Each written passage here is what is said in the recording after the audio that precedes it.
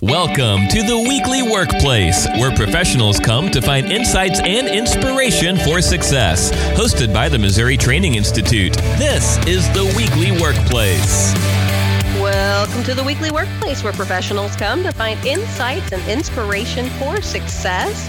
My name is Brianna Larimer, and with me today, Miss Ray Lyon. Hi, Ray. Hi, how are you? Oh, I'm great. I'm so excited about this episode. You know, Dewey and I did one together last week, and now you and I get a little girl time.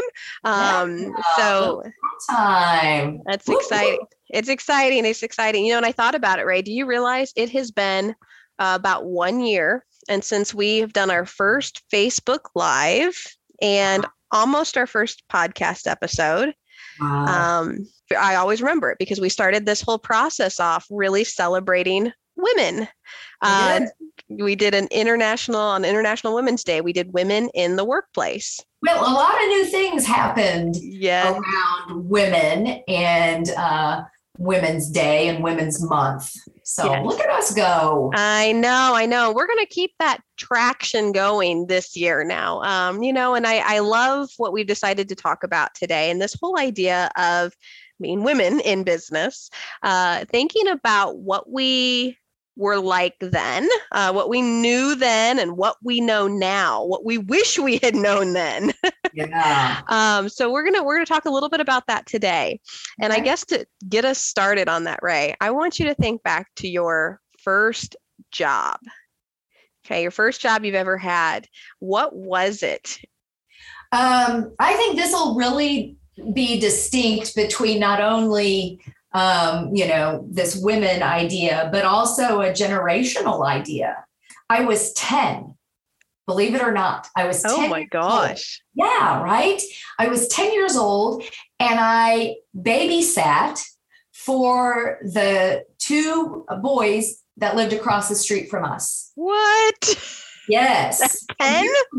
At 10. And I know I was 10 because my family lived in Jefferson City, Missouri, and we only lived there like my fourth grade school year. And in fourth grade, I was 10 years old. And so that's how I know I was 10. Otherwise, I wouldn't even believe it myself.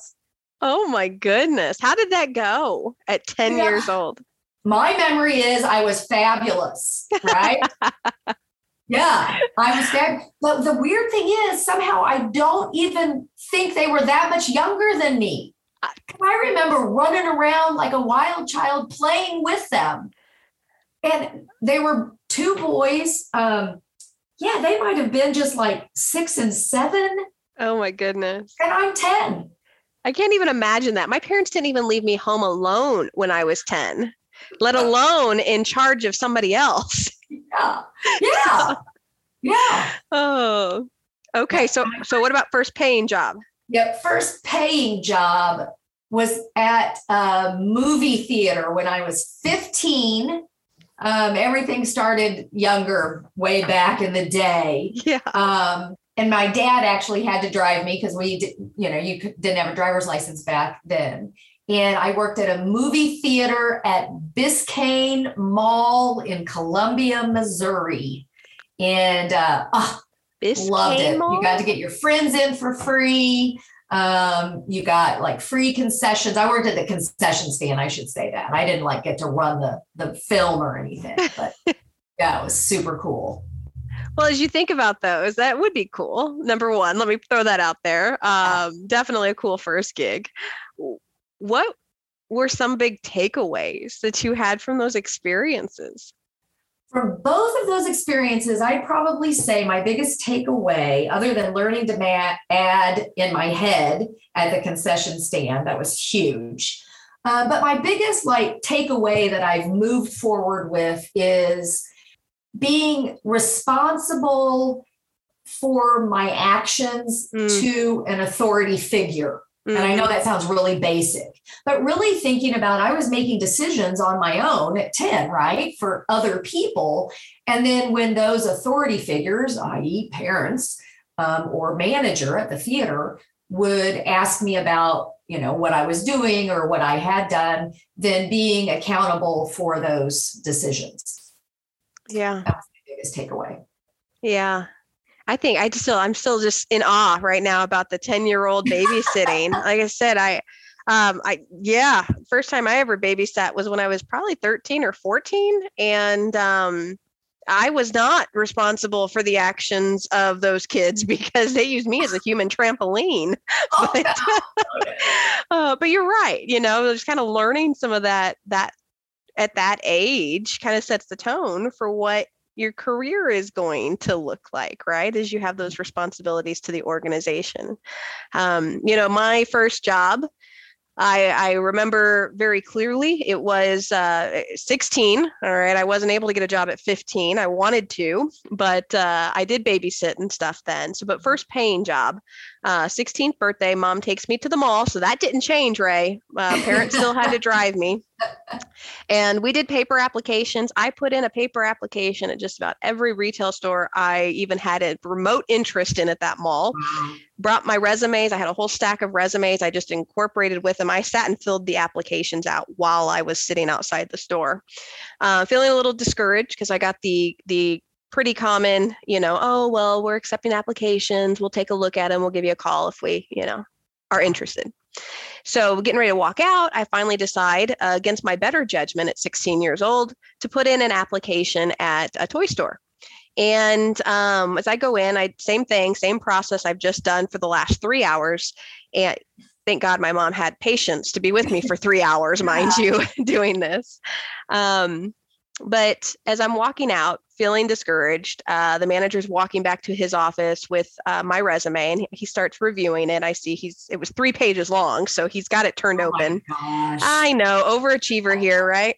It was all just academic stuff too. Obviously, I was only 16, but I put on there the things that I was involved in. And all of a sudden I hear, hey, wait a second. You wrestle? And I paused and I turned around and I said, yes, sir, I do. And he said, like, on a girls team? And I said, no. I said, I'm the only female on the boys wrestling team. This was in high school. I started when I was in 7th grade. And he goes, okay, come back here. Let's talk a little bit. And I walked out of there that day with the job.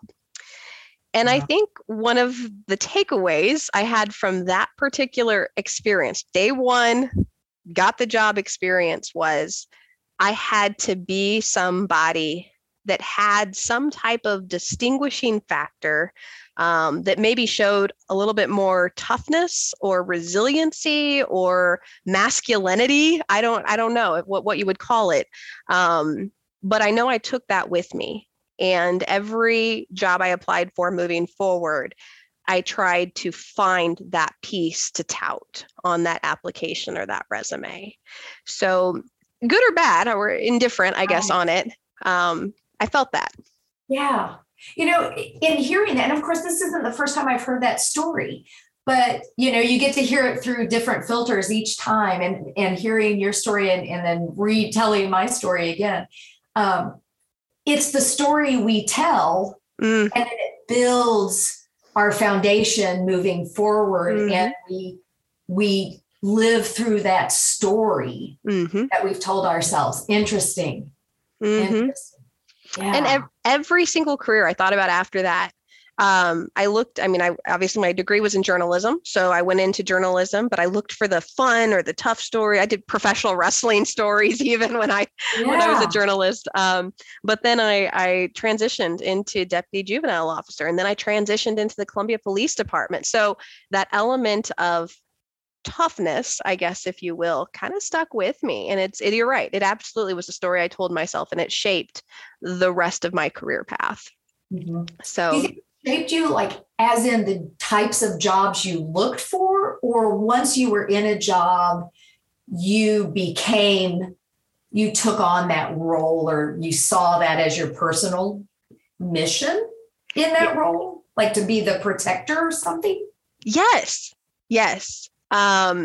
I think those were easy roles for me to play. My mom always called me kind of the bulldog, the protector of the family. And so it was easy, but you're absolutely right. I said this to my husband even a few days ago. I said, every career I've had, I've kind of felt like a chameleon, really trying to just change colors with what I needed to be to fit that environment. And that has gotten very murky as a now 30-something-year-old professional, because it's like, who am I? And what is my big T truth? I know you referenced that a little bit. I'm going to ask you about that here in a second, Ray. But how do I find that, And so I'm curious from your perspective. I brought that up, the big T truth. Yeah. All right. Tell me what that is, Ray, and tell me a little bit about what that looks like for you. Well, first of all, what a valid point you brought up when you said, I felt or feel like, since you're kind of in the middle of your career as a professional woman, feeling like a chameleon, because looking back, we're at different places in our career journey. I absolutely identify with that. And I think so many other women will too. So thank you for bringing that up. That is such a good point. And what I mean by big T truth is when I think about what I've learned and what I know now that I wish I knew then, and what I want to pass on, and hopefully we'll circle back at the end for that message, is figuring out who you are sooner in your career journey, and maybe even in just your personhood, so that everything that you bring to the table, whether it's as a partner, as a parent, as a coworker, as a boss, you can bring your whole authentic self. And that's what I mean by big T truth. So whether that's a very empathic, achieving learner to the table, don't be apologetic, right? Mm-hmm. Or whether you bring somebody they're done, loud, take charge person, right? That's the beauty in all of us as that unique person, right? Lily Tomlin, and there's another actress that dates me, but she had a wonderful quote one time that said, "Just be you. Everyone else is taken." I have heard that. I like that one too. And I just, I'm like, you're right? Why am I trying to be somebody or even something I'm not? That's why that chameleon sentence you said a minute ago is so valid. I mean, how many of us as women in the workplace spent time or are spending time trying to be something else, or trying to, when we walk into a room or walk into a meeting or walk into a client, and there's a difference between trying to fit in like a chameleon and be who the room, air quotes, needs us to be, and connecting as the room needs us to connect. That's different. Yeah, that's a great point. And I think it's interesting, like listening to that and thinking about that feeling when I wasn't able to achieve it, right? When I wasn't able to really feel like, okay, my colors are correct for this particular environment. I actually leaned on something else that I think we overuse sometimes, maybe as females. And Ray, I'm going to ask you about this experience in your first, kind of your first career and coming up as a vice president of a bank at 32 years old. But I tended to really try and push through a competitive nature, to try and prove to people through this competition that I deserved in some way to be in that room if I wasn't fitting in. And I wonder, thinking back to your career, I'm sure that there was a lot of competition in the banking business, which you've mentioned on previous episodes, was a lot of your background as well. But talk a little bit about maybe the persona, or was there, I guess, a persona that you had to uphold in that environment? Yeah. Back when there were a lot of, especially in banking and finance, a lot of the top executives were men. And so that's what I felt I needed to be like, was like them, and men were competitive, just the nature of man, and it really bred this scarcity mentality that there was only so much that, at the top. And if you weren't at the top, then you got the crumbs. And so it really did kind of breed this win-lose mentality. And so thus, there was only one piece of the pie and everybody was scrambling for it. That's what I knew then. And my natural mindset is probably more geared towards that because, as all of our listeners know, I tend to have a less empathetic, natural tendency. And so that was an easy place for me to go. Luckily, I have had some really wonderful mentors. And so what I know now is I can actually live out of an abundance mentality, that there is enough for everyone. And when there's more people, there's actually even more room. And I love that thought. I love that thought. So what I knew then was what I knew then. And I wish I knew then what I know now, that there's way more. There's way more. And by sharing that knowledge, it just actually makes more. Yeah. Well, and I want to speak to that a little bit because that's in, I mentioned that competitiveness. What I knew then was I either fit into the room, and if I couldn't fit in, that I needed to compete to prove my worth in that room. And don't share your knowledge. Don't share your knowledge. No. And so I think back to the careers I even had, and they were all very solo careers. I mean, I did things on my own. I achieved on my own. I moved up on my own. And what I know now is that's not the best way to work. Right. And I give major kudos to you and Dewey for this and for breaking me, and not fully. I'm still a work in progress here, but on this idea that teamwork, all right, being able to be a part of a team, to leverage the talents and the skills and the contributions that your team members can bring, actually not only makes your job easier, but it also really builds your credibility and your influence with other people, maybe without even having to try as hard. I think that was really almost a weight off my shoulders, is understanding that if I'm not good in some area, that's okay, because I got team members that are good in these areas, and we can get the work done collectively and achieve greater things.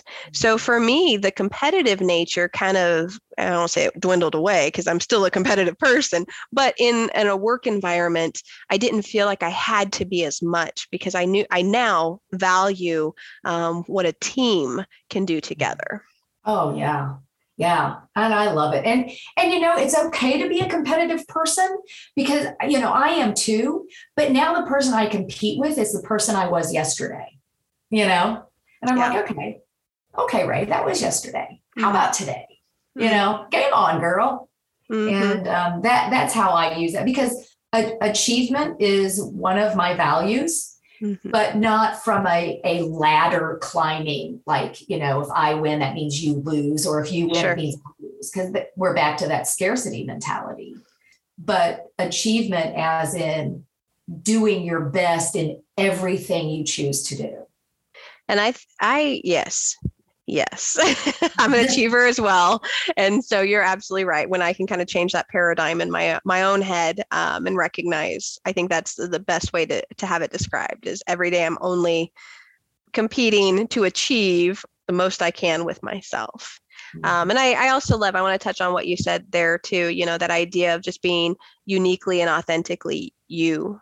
You mentioned that earlier. And I also heard a quote one time that, had said that we were born an original, don't die a copy. And that really resonated with me. That. Yeah. I think that was something, I even have it on a sticky note on my desk. because it's a good reminder every day that I don't have to be like everyone else. I'm perfectly fine just being me. And it still takes a lot of work, but other lessons. All right. I want to just kind of open this up. I want to talk before we start closing out. What are some other lessons that you've learned in work that you do today? Oh, probably the biggest one, and it ties into that idea of being authentically you. And like I say, living your big T truth is you're not going to please everybody. You're never going to please everybody. You're never even going to please half of everybody or a quarter of everybody. I know it. I know that's as bad as like NyQuil to swallow, isn't it? You're bursting my bubble, Ray. I know. But you're not, right? And especially if you have to go against your values and who you are, you're going to let yourself down. And that's the biggest failure of all.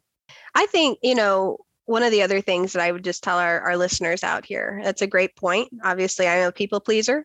And so it definitely speaks to the heart there, Ray. Thanks for that. I know.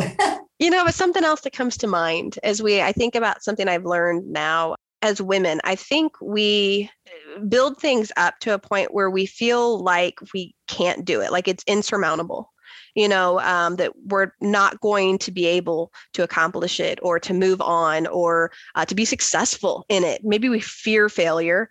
Maybe we think we're not strong enough. I don't know. I don't know what it is. It might be different for each person. But what I appreciate that I know now is that there's nothing that can stand in my way if it's something that I want to do. If it's something that is feeling like that, it probably means I need to try it. Because even if I try it and I don't succeed at it, I failed forward, right? Meaning I know a little bit more. I can use that information to guide my direction and where I continue to head in this career. And so that's probably something else. I just say kind of building up that mental resiliency, recognizing that if it's just easy and it's coming naturally to you, maybe we need to put a challenge in front of us, all right, and not feel like we won't be able to get over that hill. Yeah. Sometimes the most difficult choice is the right one. Yeah. Yeah. Sometimes, when that saying, seems too good to be true, probably is, right? Sometimes the most difficult and rocky road is the one, that's actually the one we should be on. And all of that you're just talking about now seems a lot of the things that we work on in executive coaching, kind of that mindset idea that I'm stuck, I have this thought or this story that I'm telling myself and, I'm stuck. I can't get beyond this block. And a lot of, I hear a lot of those things and it's in their own interpretation right. of whatever's happening. Right. And so you said it, I got to shift my mindset. I've got to change my paradigm. I've got to change my thinking. Mm-hmm. It all starts with our mind. I mean, my body has surprised me in all of the possible ways it could. It can do just about anything. Well, when you can get in an octagon and think you're going to take a punch, even just think you're going to take a punch, woman. Let me tell you, Ray. That's power right there. I appreciate that. And I will tell you just to that point. So what Ray's referencing for our listeners out there, if you haven't heard on the previous episodes, my wrestling led me to mixed martial arts. And I did get in the cage in my first amateur fight, had a TKO, and it was incredible. But let me tell you what was the most incredible part about that. It wasn't the actual knockout. It was the fact that for the first time in my entire life, I did something for me. It was something that I said, I want to be able to do this. I want to achieve it. I want to know that I can do it. And I was, I don't want to say selfish because that sounds bad. But in a way, I was selfish at pursuing that. And as women, I don't think we do that enough. We're pulled in so many different directions. We're so many different hats. And I think that an encouragement to all of our ladies out there is just recognize if there's something that is pulling at your heart, like do it. And it's okay to have those those moments. It's not selfishness. It's really taking care of your needs as well. Let's start rounding it out here. Any other final tips as we think about what we knew then and what we know now? Anything else for our listeners? Oh, you said it. I think just being true to yourself and listening to your own intuition, something we're all blessed with, is that ability to have that intuition. Sometimes we fight it, and it's not always wrong. Yeah. Absolutely. And I like what you said earlier too. You mentioned, I guess, having those people around you that you can look to. So you mentioned your mentors, yes, that will help you kind of shape and guide maybe your path a little bit as well. I want to say thank you. I'm going to put this plug in. I don't know if you wanted me to or not, but I'm going to do it. Ray is an executive. She's going through the process of getting her national certification in coaching. And so she's doing this executive coaching stuff now. And I just want to encourage any listeners out there, if you've been thinking about it, if you just want to have an initial consultation with Ray, figure out, is this something you'd want to move forward with, please email us. Email mti@missouri.edu. If you're not signed up for our newsletter, I've dropped the link in this podcast description, and sign up for it, because we're going to be sending out information soon about her bookings app, where you'll be able to actually go in and schedule your consultation or schedule one of those coaching sessions with her. So Ray, did I forget anything on that? Oh, that sounds good. Okay. All right. Well, I just want to thank you. Thank you for the time today on this topic. Thanks for sharing your stories and all of your experience. I feel extra fortunate because I get to work with you, so I get to hear a lot more. And so she's an incredible woman, y'all. So get out there and book her for some executive coaching. Thank you.